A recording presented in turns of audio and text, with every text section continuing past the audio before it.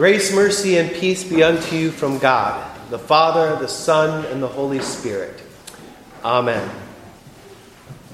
1916. That was the year that outreach to Lutheran students began here at Purdue. Enrollment was 1,600 students, and 5 of those students were Lutheran. Therefore, Pastor Schmidt of St. James Lutheran Church in Lafayette decided to start a Concordia Club for those Lutheran students.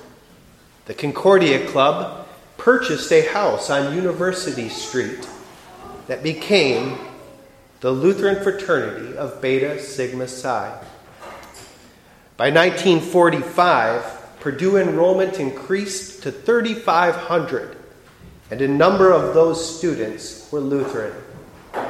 At the same time, World War II ended and soldiers were coming home, and St. James Lutheran was growing as a result.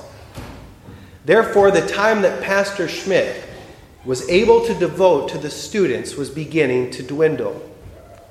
So the Central District of the LCMS, in cooperation with St. James, not wanting our Lutheran students to go astray, decided to call a full-time pastor to serve the students here at Purdue. Pastor Preach Weber was installed as the full-time student pastor on August 5th, 1945. And with his installation, plans were already in process to move from the storefront ministry on Northwestern Avenue to a building that was built solely for the purpose of receiving God's good gifts that come to us through His Son. In February of 1946, property was purchased at the corner of Chauncey and State Street. By 1950, they had the groundbreaking ceremony for the church that we sit in today. In June of 1950, the cornerstone was laid, and in January of 1951, the first service was held right below us in the basement of this grand structure. And finally, on April 29th, 1951, the dedication service for the chapel was held right here in this sanctuary. Since that time, countless students have heard the saving word of Christ within these 4 walls. People have come to know Christ for the first time, and Lutheran students, beginning their journey on their own, matured in their word as they had an opportunity to take on church leadership roles. And amazingly, since the first minister was called here, there have only been 4 senior pastors. After Preach Weber retired, Pastor Raymer, the chief, was called and installed September 21st, 1958. The library furnishings and many of the books that were purchased, they were purchased with memorial monies that were given in his honor. Pastor Lynn Padal was brought on to assist Pastor Raymer in February 1976. And upon Reverend Raymer's retirement, Pastor James Barton, who is with us today, was installed as the senior pastor in 1989. He served all the way to the end, the last day of January 2013. Then in the 2014, God so willed it that I would be serving the students here with the Word of God. Many other pastors, secretaries, lay people, and ministers have helped in ways that cannot be recalled in this sermon. Many of them are sitting before me today. And through all of this, the purpose of University Lutheran Church remains the same.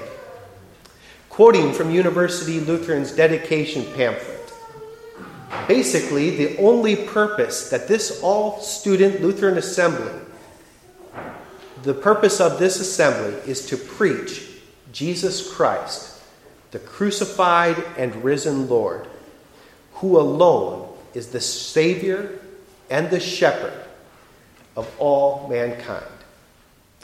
From these words, we see that it has always been about Jesus, from the first day to this day. Christ is our cornerstone. On him alone we build. With his true saints alone, the courts of heaven are filled. On his great love, our hopes we place of present grace and joys above. St. Peter directs our hopes to Jesus when he writes, "Like newborn infants, long for the pure spiritual milk, that by it you may grow up into salvation, if indeed you have tasted that the Lord is good." I don't know if any of you have ever seen newborn infants, but believe it or not, at one time, that is what all of us in this room were. When we were hungry, our cries would turn to our mothers. I have a nursing infant at my home right now. My daughter, Adeline, longs for her mother about every 2 hours. And at these moments, nothing or no one else will do. I can pick her up, but I cannot stop her crying when she needs her mother. And as soon as her mother walks into the room, her cries diminish, for now she knows she will be satisfied. Mothers are essential, and that is why they're celebrated on this day. For you mothers out there today, happy Mother's Day. And that is why St. Peter has us remember our mothers every time we read the passage above. But he uses an infant's longing for the gifts that only his mother can bring to show that this is the way we are to long for Jesus. He alone brings us what we need, peace with God.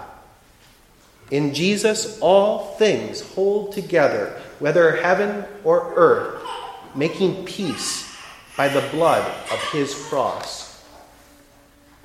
Peter continues, "And as you come to him, a living stone, rejected by men, but in the sight of God, chosen and precious." That is what Jesus is. You yourselves, like living stones, are being built into a spiritual house, to be a holy priesthood, to offer spiritual sacrifices acceptable to God through Jesus Christ.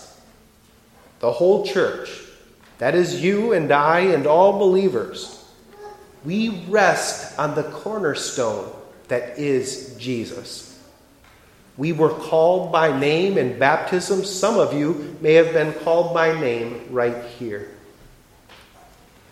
And then you have been placed by God, the master builder, right on Jesus' shoulders. Take away Jesus, the whole church crumbles. It cannot stand.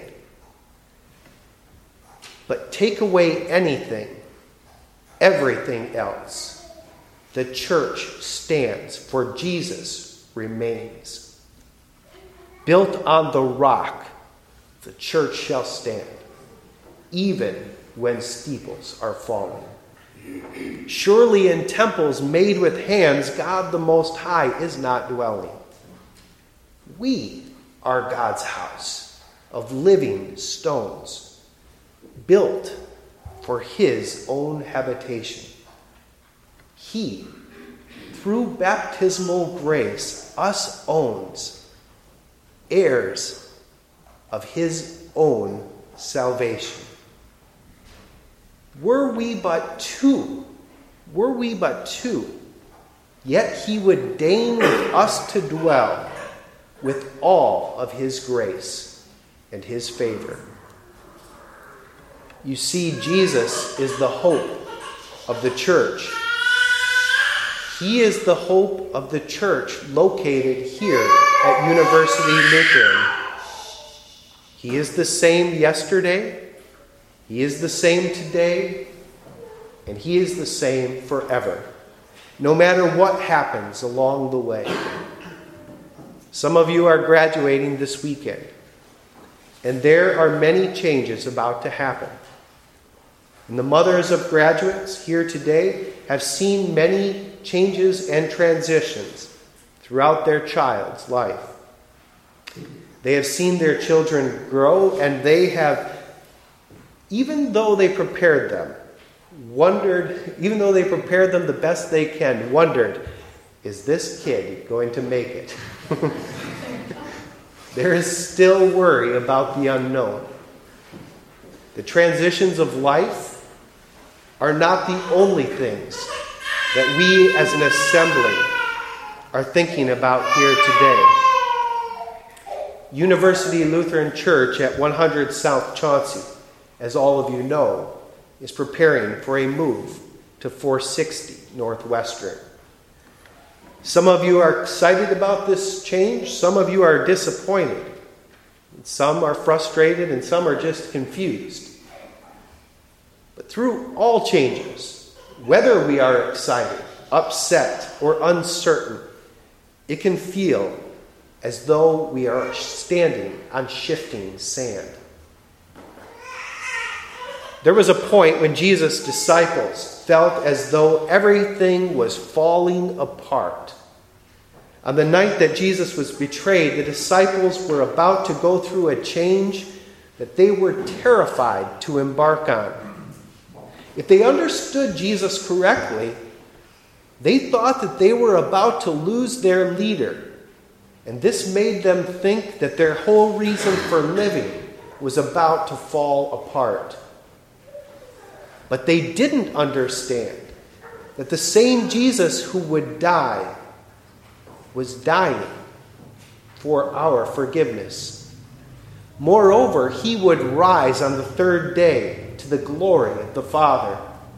His death would pay for their sins. His death would give them peace that they did not have. And His resurrection would give them the hope of eternal life that cannot fail them, no matter what changes they face in this world.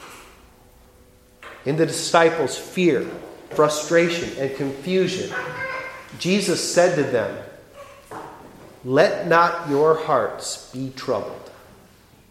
Believe in God. Believe also in me." As each fall rolls around, I tend to talk to more than a few mothers who are troubled about their children leaving home to enter the scary world of college. And as graduation comes to a close this year, I have talked with students who are troubled and worried about the future.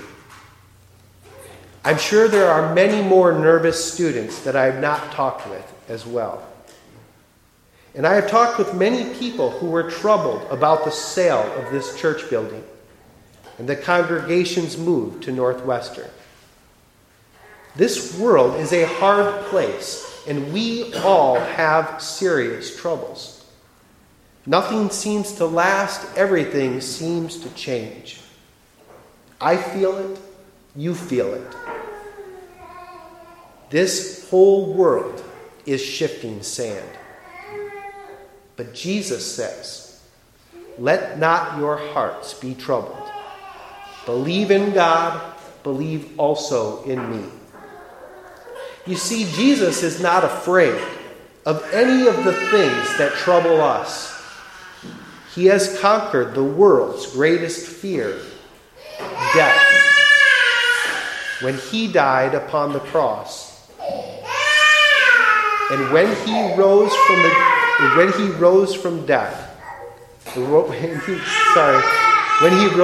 grave, death has lost its sting. And all who believe in Jesus receive peace, peace that surpasses all understanding. On the same night that Jesus said, "Let not your hearts be troubled," He also said this, "Take, eat. This is my body. Take, drink.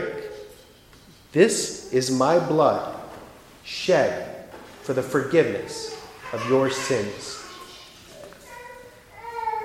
Do you know what forgiveness does for the guilty heart? It sets them free.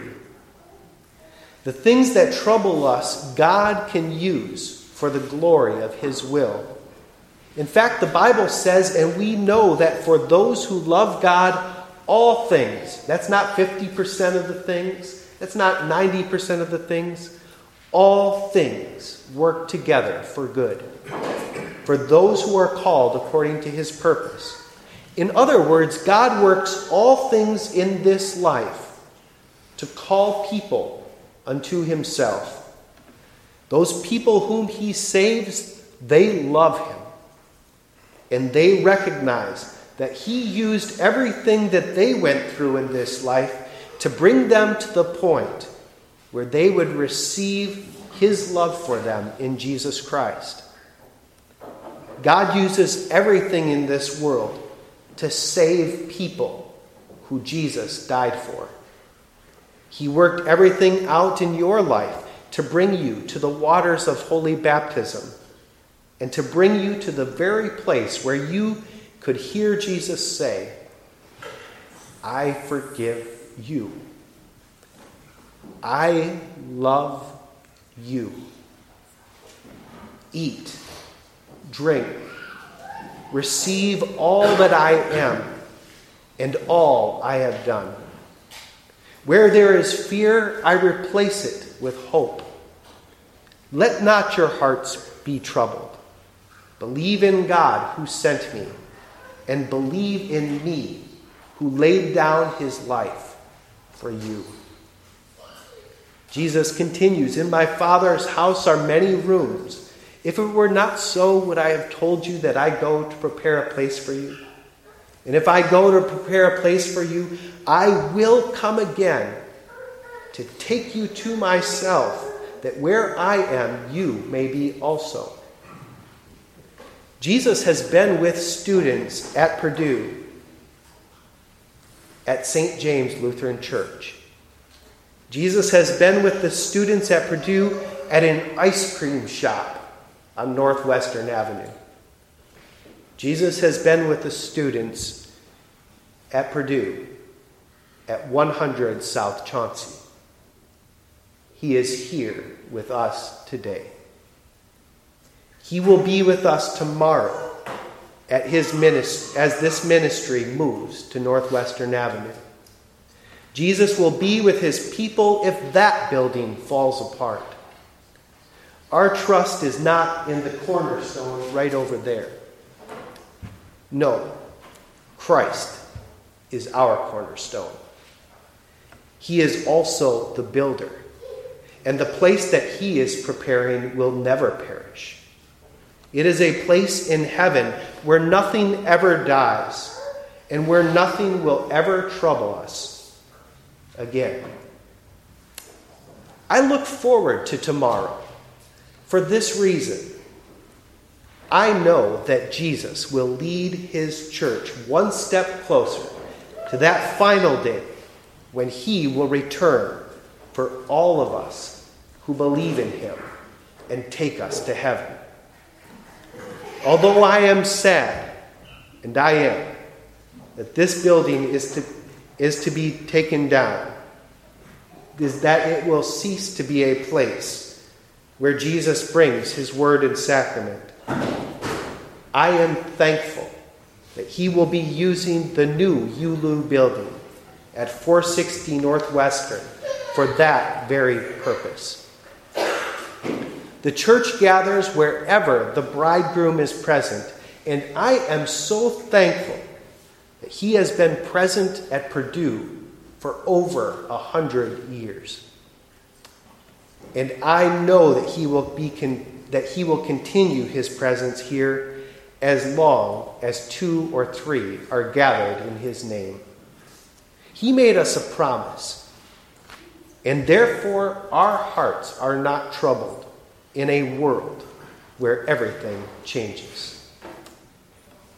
And now may the peace that surpasses all understanding guard your hearts and minds in Christ Jesus until he returns for you.